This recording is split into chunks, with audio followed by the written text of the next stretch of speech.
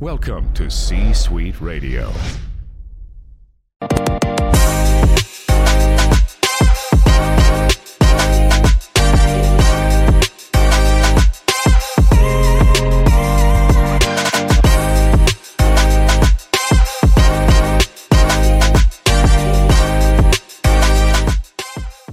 We're down here chatting with Jon Barinholtz, a sentence I was not expecting to say this time last week.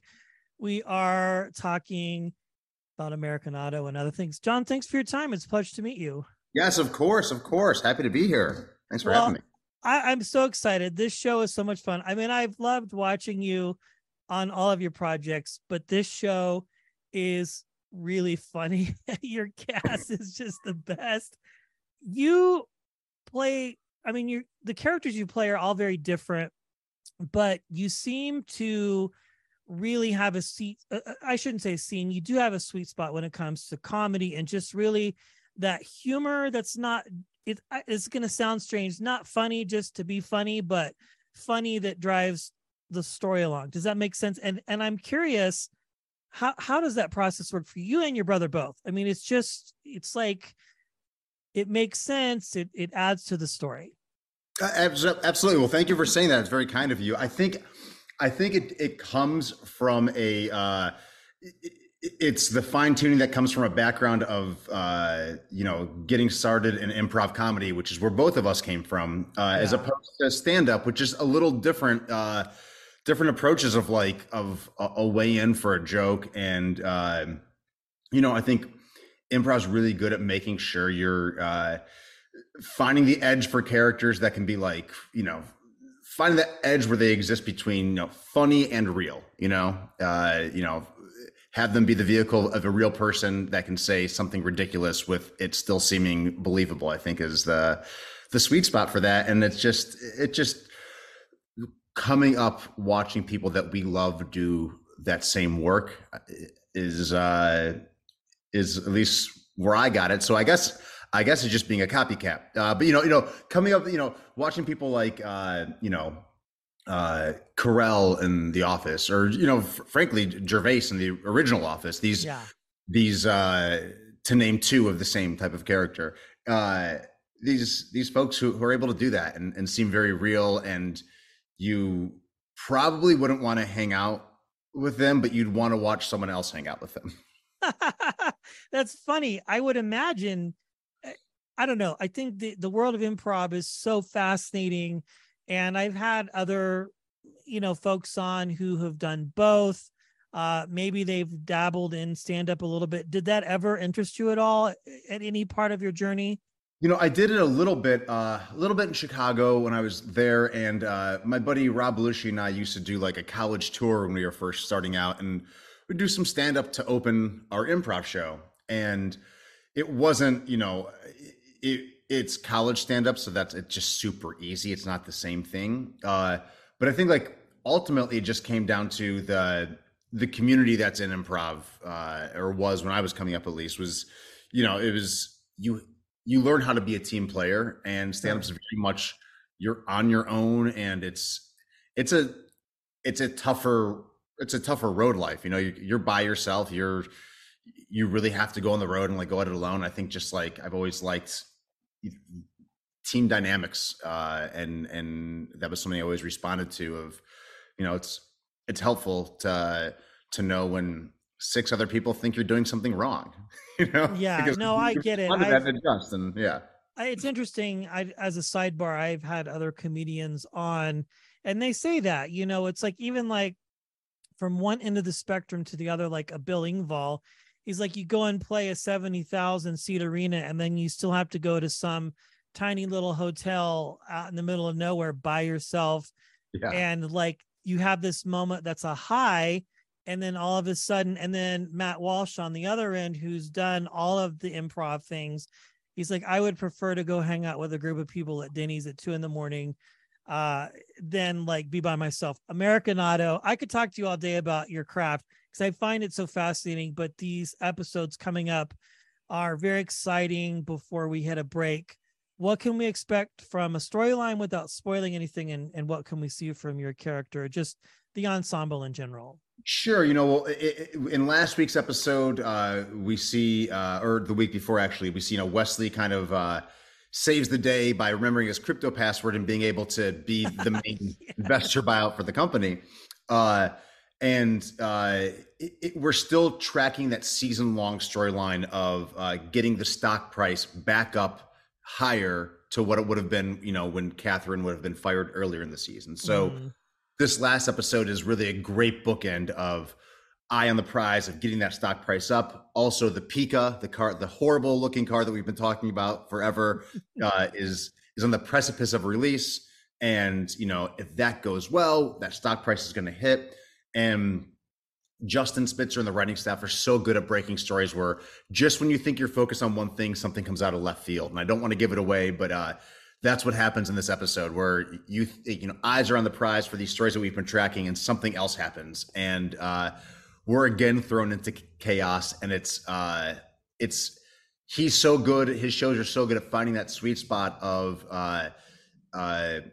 having the action be about something, and landing the plane amongst the chaos. And that, I really feel like we did it with this season finale. And absolutely, yeah. I mean, just the whole show in general. So you've done other things, obviously Superstore comes to mind, and then this, and other comedic, dramatic.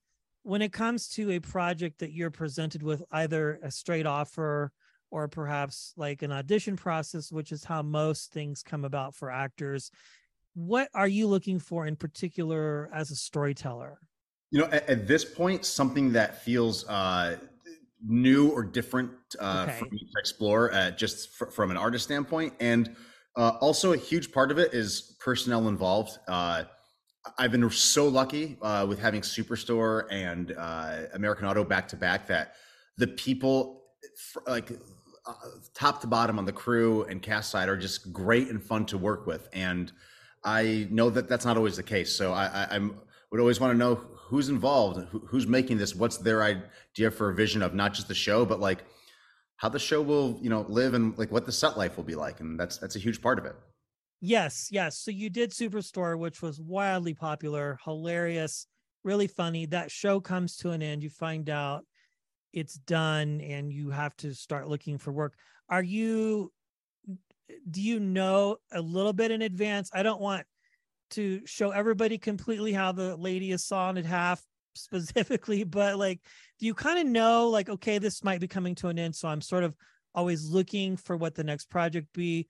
And is it hard to come off the high of that character and then just dive right into this project, American Auto?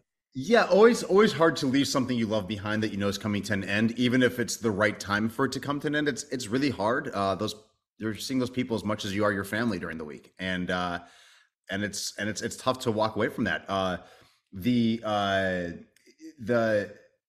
inside baseball of it is it can happen so many different ways. I think, especially with the way the industry is now, it's always smart to be thinking of the next step, but you don't want to get caught in the trap of like you're thinking of the next 13 steps and you're not enjoying where you are. And I think with Superstar, I really got to a place where I was we were all enjoying where we were, just living for that. And for this specific transition into American Auto, I was just really lucky with the timing where Justin was coming out with something new, and I hadn't really been burned off by Superstore, meaning I wasn't like a series regular from the start and or ever. I was just a guest star on that. So it felt like I was essentially like a free agent available to go into this new project. And I was just really lucky that it all kind of lined up and worked out.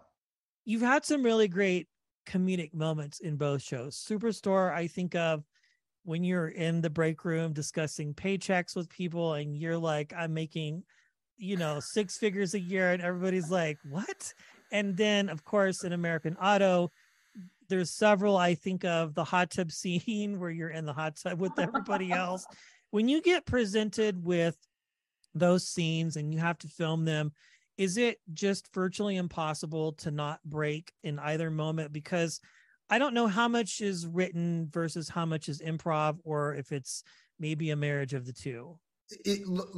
Ultimately, the script that comes in is so close to what you see on TV. These writers are so tight. They are nice and give us room to play and try to find stuff, but it's really tough, especially with American Auto, to beat what's on the page. Superstore, there's a little bit more runway because there was, multiple seasons of that and like a lot of episodes. And there was, we got a little splashier, I think, about halfway through that series to be able to really take some swings. American Auto is just so tight and so many jokes packed into 22 and a half minutes. In terms of breaking, the hot tub scene you mentioned, I think was the most I ever broke. I think maybe it's because I'm a child and fart jokes are always funny to me. Yeah, no matter what age. Yeah. When you're sitting in a hot tub and there's literally a special effects guy who's used to working on crazy, huge, like Hollywood movies, and he's there now to make sure a fart bubble can come up through the jacuzzi. And that happens every take. I think they maybe, even the take that they have, if you go back and watch that, when that happens, you see me turn to the side, and I think Harriet turns to the other side while the other lines are happening because we were both dying. It was tough to keep it together. That's fun when you have a show like American Auto where there are funny moments and you can tell that a character or an actor might be on the verge of breaking, but they are somehow able to keep it in, and it just seems like a natural part of what you're doing. Well, this show is so much fun, and you've had some really great moments in it playing this character. I like to always ask, when you play a character like this, have you learned anything about yourself that you maybe didn't see before, or maybe a characteristic you see in the character you're playing that you can just identify with on a visceral level, just as a normal person, and like, hey, I am sort of like this person or a lot like this person in some way? Yeah, I guess this is good because this will double as my therapy session now too. That was the idea. But honestly, the instinct Wesley has to weigh in on everything yes. is an instinct I have, just because I love when people share opinions in conversation, and I hope I have a bit more tact than he does, and I'm coming from a bit more informed place. But he has this instinct to comment on everything, and I am a blabbermouth. And if someone I hear talking about, a TV show they're watching or what they had for dinner last night, I will immediately whip around to that conversation and ask them questions and get into it because I like talking. That's funny. I think we all know someone who's had every experience in life, done something, and it's kind of like, okay, we get it. Come on, man. Okay, just you've lived life a little bit. We understand. Well, one last question here. Yeah. I know you've done other things with your brother before. Do you ever hang out, run bits by each other, talk about projects, consider doing something together again? Or obviously you both have wildly successful careers and are doing different things. So it is, I think, a question that people would be interested in. I think we're always in terms of like creating with and running things by, he's the first person I go to whenever I'm about to send out a spec or I have an idea about something and run through it. And same with him, we hang out a lot, and it's not uncommon for our families to be, our wives and kids hanging out, and we're in his kitchen and he's beating out a movie that he has an idea for, or vice versa. And that it's the greatest thing ever to have someone with such a great creative mind to bounce ideas off of. And he's also your brother because he knows you more than anyone else. And it's just, we're each other's, I think, first go-to for, what do you think about this? That's very cool. Well, congratulations, Jon. It's been a pure honor chatting with you. We've had you on our radar for a very long time to come on the show. And when the opportunity came, I was like, hell yeah, I would love to talk to him. Congratulations on this, American Auto. It's fantastic. And all the other work that you've done. Have a wonderful day, Jon. Thank you so much for your time. I appreciate it. Thanks a lot. Take care. You too. Absolutely. Thank you.